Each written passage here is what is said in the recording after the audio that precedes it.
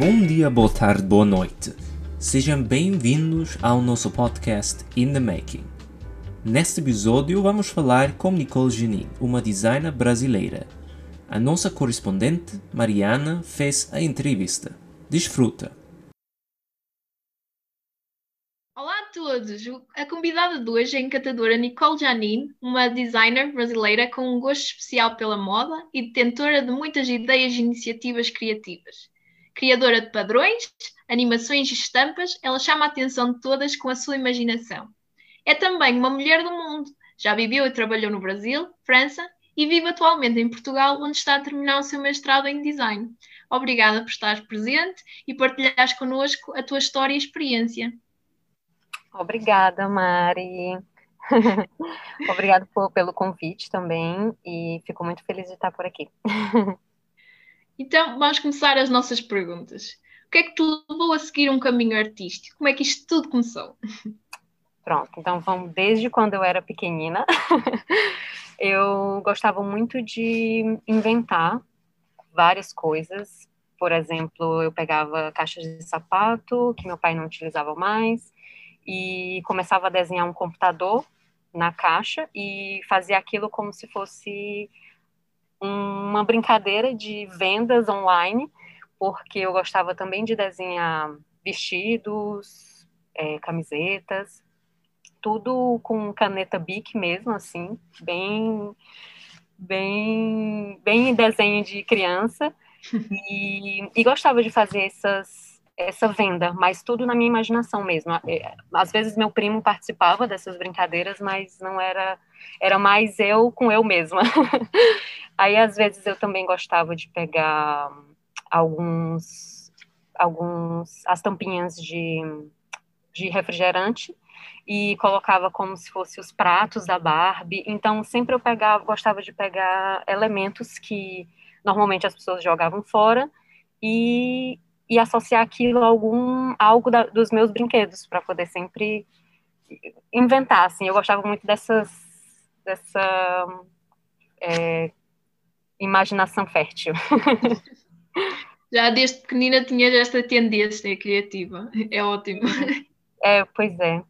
Mas aí, então, para poder escolher como moda, estudar e trabalhar nessa profissão foi mais fácil por eu ter essa vontade de criar e me divertir com as minhas criações. Mas antes de pensar em realmente fazer design de moda, eu sempre pensei em fazer direito, que é a profissão do meu pai, que ele é advogado, e achava que aquilo era o meu caminho mesmo. Mas quando cheguei na hora de marcar a opção, assim, de qual é que eu tenho que escolher para estudar, fiquei um pouco com medo, vamos dizer assim, do direito, por ter muita concorrência, e fui para o design. E fico muito feliz de ter tido esse medo, porque, para ser sincera, eu acho que eu não ia ser uma pessoa muito feliz se eu tivesse seguido na carreira do direito. E eu fico muito feliz mesmo de ter me encontrado, assim, né, já na primeira opção. E o que é que achas mais interessante quando decidiste ir para a universidade estudar esta disciplina, este tipo de design? O que é que te cativou mais? Uma coisa que eu achava muito interessante é porque, assim, design de moda, que é a minha formação, tem muitas áreas que podem ser seguidas dentro dela, e a normalidade de se seguir é como estilista. E eu gostava muito da parte da modelagem, que também tem a opção de seguir a carreira de modelista, que é fazer os moldes da peça em tamanho real para depois ser costurada. E aquilo também é feito com o desenho, pode ser computadorizado ou pode ser no próprio manequim, que a gente chama de modelagem 3D.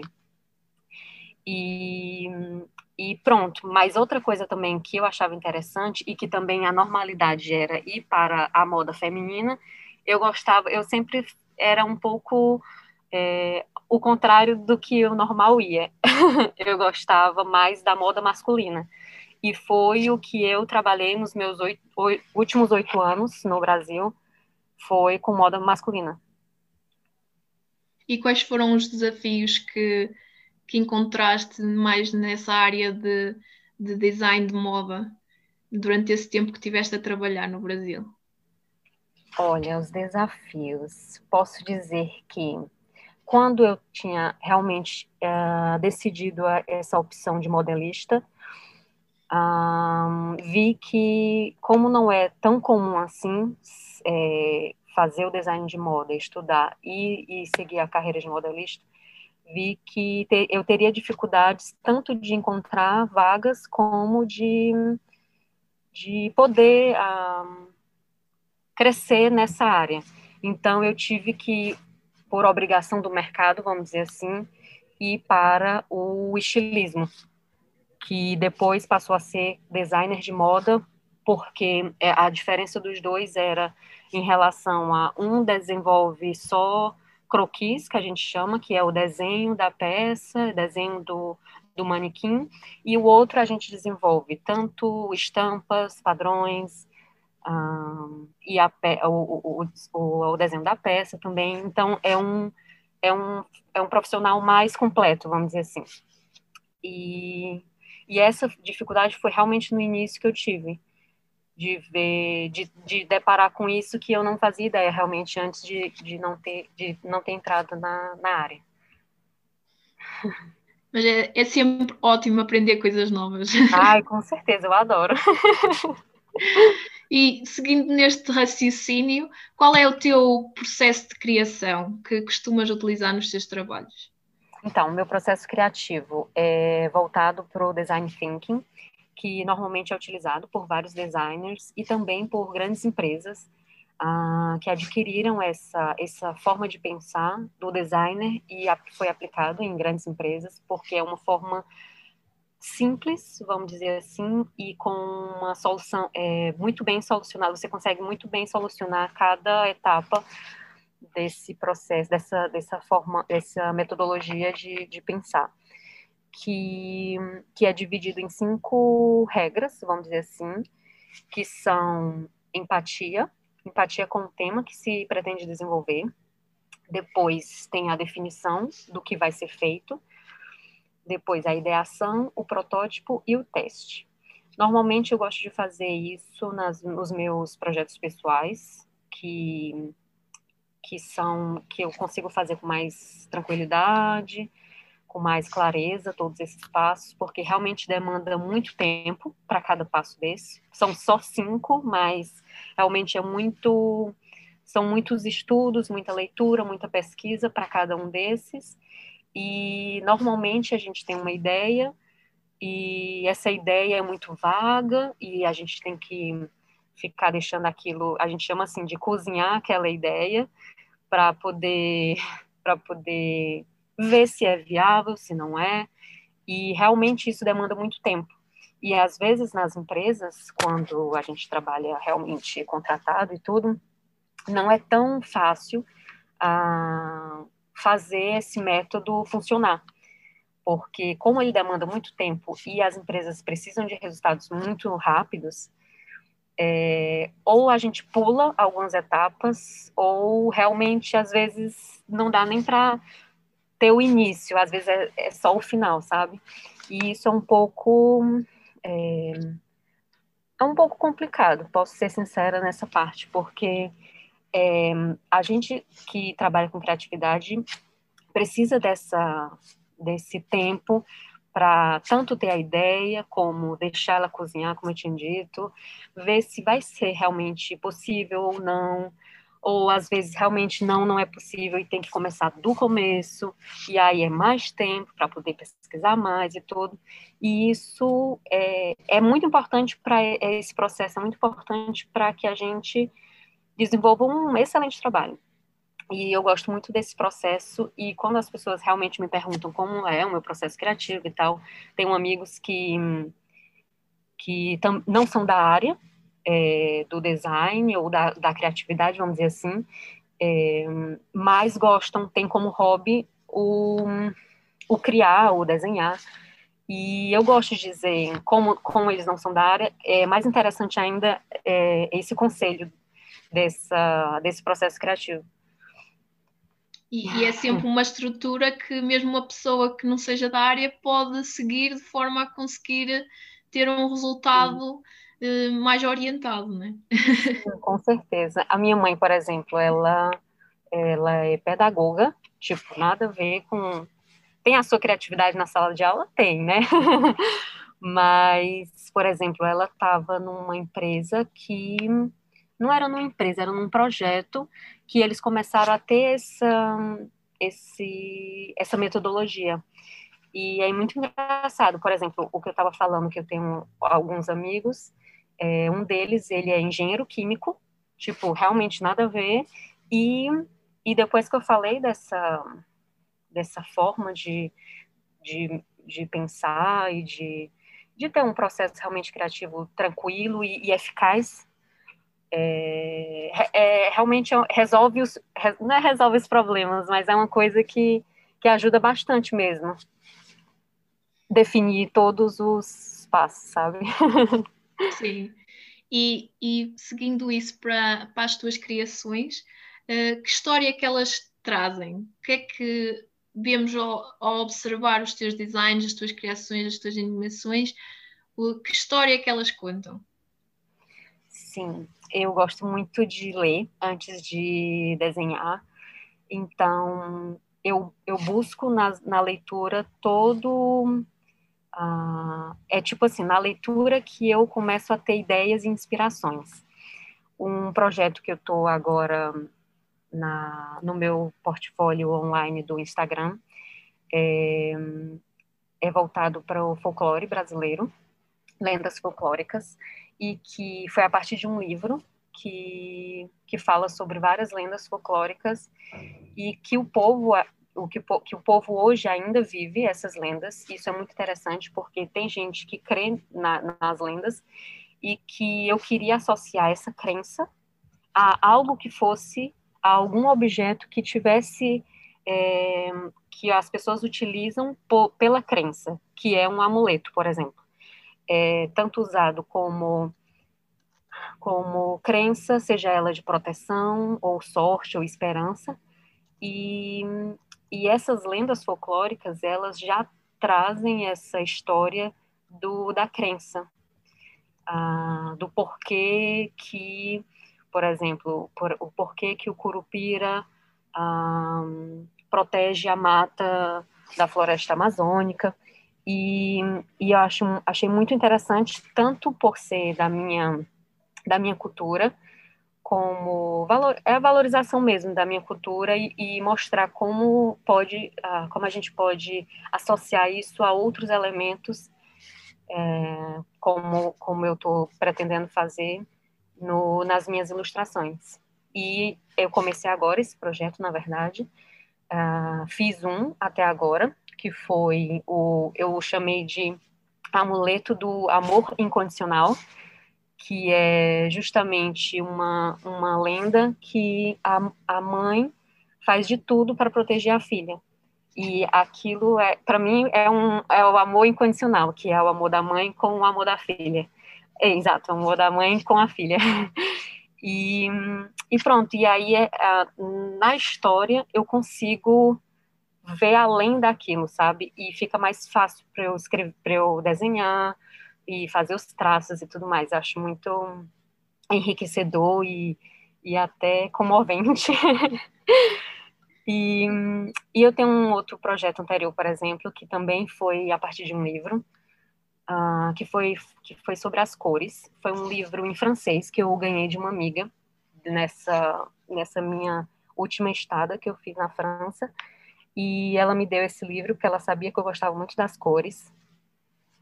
Era uma das coisas que ela normalmente, quando desenhava, ela perguntava sempre a opinião sobre as cores de quando ela pintava. E ela sabia do quanto eu gostava das cores e gostava de estudar sobre. E ela tinha esse livro na casa dela e ela não lia mais. E ela disse, olha, olha, eu ganhei esse livro, mas eu não leio, e eu sei que tu gosta muito sobre das cores.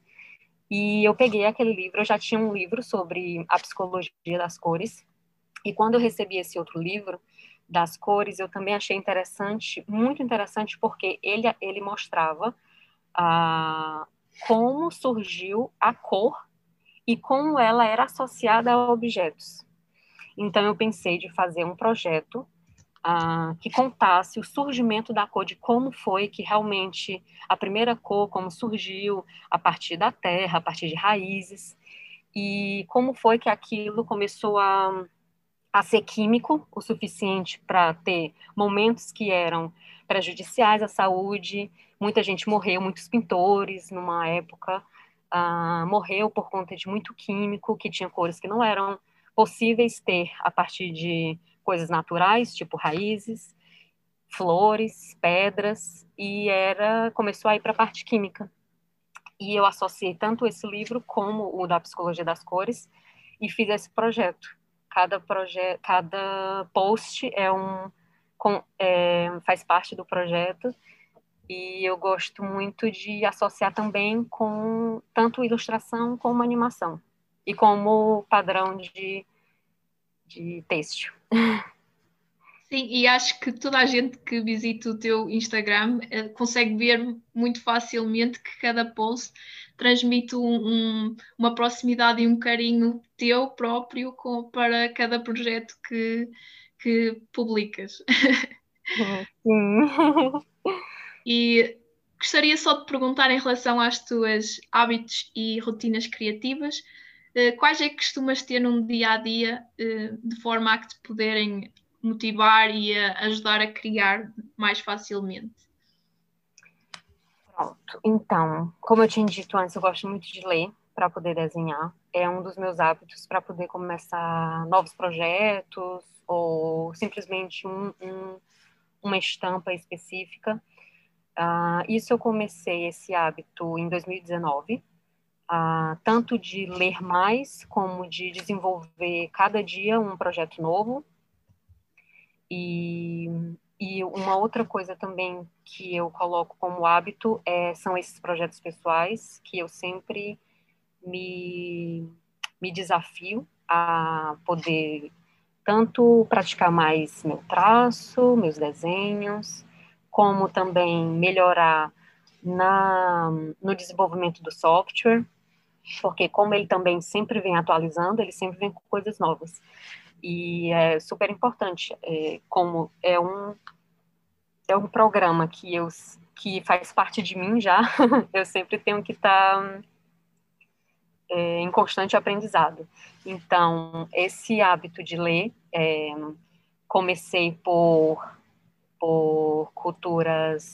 diferentes culturas, principalmente o têxtil, que é uma área que eu gosto mais, e gosto de culturas mais antigas, como oriental em geral, que é a chinesa, tailandesa, japonesa, que tem uma divergência histórica de quem começou com o têxtil, quem passou a herança de um para o outro, e eu acho muito interessante porque é muito rico de bordado, muito rico de cores, de definição, e eu acho muito lindo aquilo tudo. E, e além dessas minhas leituras, eu gosto muito de sair com meu namorado, que é fotógrafo. E uma das coisas que ele sempre me fala também, que foi um outro olhar que eu comecei a ter, de onde eu passo, ele diz assim, tentar olhar as coisas com olhar de designer, que é justamente, por exemplo, digamos que eu passe por uma árvore e eu começo a ver aquela árvore de outra forma. É que nem aquelas histórias que o pessoal olha para a nuvem e começa a ver vários desenhos, sabe? Então, eu comecei a fazer esse treino no meu olhar, de passar pelas coisas e pensar em algum desenho, ou associar aquilo a um desenho que eu já estou desenhando e que faltava alguma coisa. E, e é muito interessante. Então, a gente faz muito registro fotográfico, tanto de textura como de flores, de formas também, porque no próprio programa também de desenho, eu consigo fazer pincéis de textura. Então, eu posso pegar texturas de árvore, de areia, de várias coisas e aplicar aquela textura desenvolvendo num pincel para poder passar para o desenho. Isso são um universo de elementos que ajuda no meu processo também criativo, que também tem que ter essa parte realmente da pesquisa de campo, que a gente recolhe muitos elementos para a criação em geral. Isso é ótimo. E além da leitura e do teu namorado, tens mais algum designer, algo que te inspire para fazer as tuas criações, para seres melhor? Sim, tem um em específico que me chama muita atenção, tanto desenho como história, que é o William Morris, que foi um dos criadores do movimento Arts and Crafts, que foi justamente esse movimento, ele veio contra a Revolução Industrial, para a valorização do artesanato, do artesão, do feito à mão, sabe? E ele realmente foca mais na fauna, na flora principalmente, para mostrar, foi depois do Art Nouveau, mais ou menos, e ele foca na natureza em si, do que é realmente feito à mão, e não o industrial, a máquina. E aí eu acho muito bonito essa forma dele ter revolucionado, assim, tipo, criado um movimento para defesa dos artesãos, como os desenhos dele também chamam muita atenção e é muito rico de diversidade, assim, porque ele sempre faz muitos ramos de flores, muitas folhas, e é contínuo, é tipo um infinito de natureza, sabe? Então é muito bonito mesmo de se ver, de se estudar. E vês de alguma forma esses ideais que eles têm incorporados nas tuas criações, ou é mais como uma musa, uma forma de te inspirar e criar os teus próprios? Ou tem alguma influência dele? Tem os dois, né? Tanto tem ele como um rei,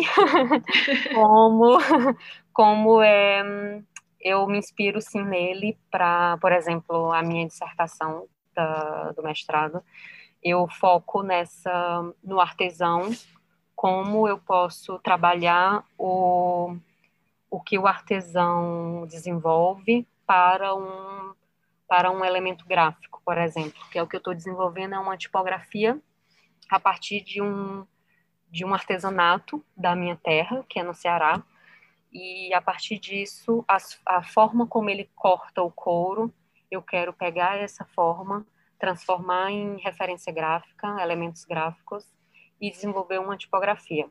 Então, essa história do William Morris com defesa dos artesãos, eu trouxe um pouco para essa meu estudo de investigação, para valorizar realmente o artesão, que é o expedito celeiro, como também valorizar a cultura nordestina e o design gráfico brasileiro.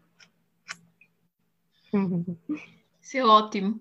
E para as pessoas que queiram seguir uma carreira na área de design, tens já algumas dicas de que competências seriam precisas para ser um grande designer? Olha, uma das coisas que eu sempre gosto de aconselhar a algumas pessoas que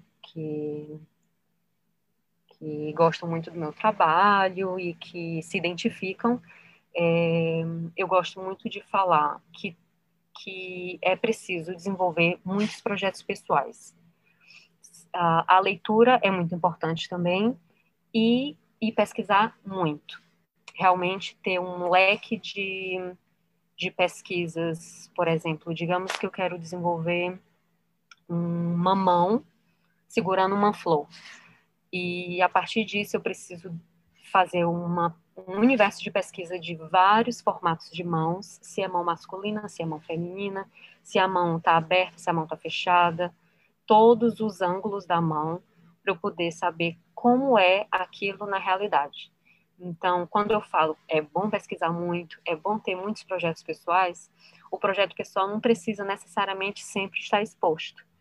O importante é que você sempre esteja em constante aprendizado, prática, tanto para melhorar seu traço, como realmente depois você já fica com aquilo fácil de ser feito, de tanto fazer, de tanto ter pesquisado.